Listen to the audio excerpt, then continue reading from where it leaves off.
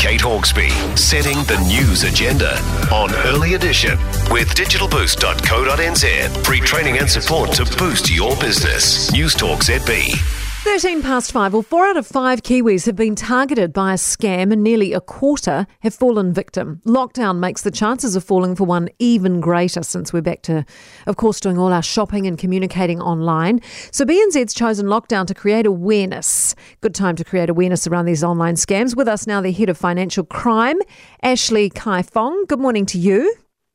Morning, how are you? I'm good. How much do lockdowns increase our chances of getting targeted by scams, though? Because I understand some of them are as sophisticated as setting up fake COVID test and vaccination offers.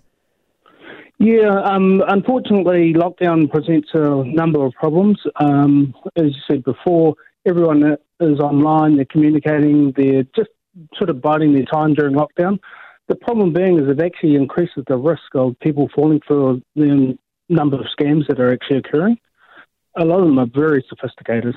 Yeah, and is it just purely because we're online more, so we're more susceptible, or do they know we're online more, so there are more scams out there to target us?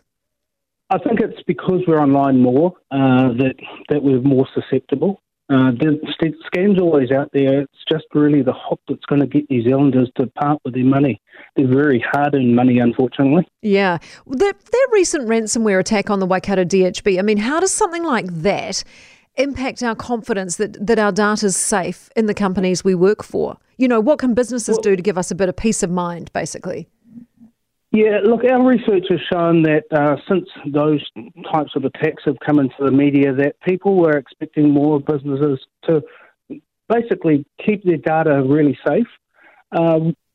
What businesses can do is actually just keep their software updated, do all the software patches that are required, and actually educate their staff not to click on links. The biggest thing in this whole thing, believe it or not, are the humans.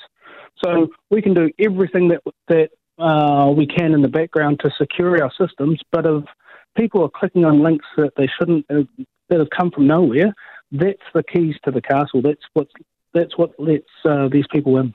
Right. So we've just got to be absolutely vigilant about not clicking on links. Thank you, Ashley. Appreciate it. Ashley Kai-Fong, BNZ's head of financial crime. Do be aware, given we are spending, as you said, much more time online.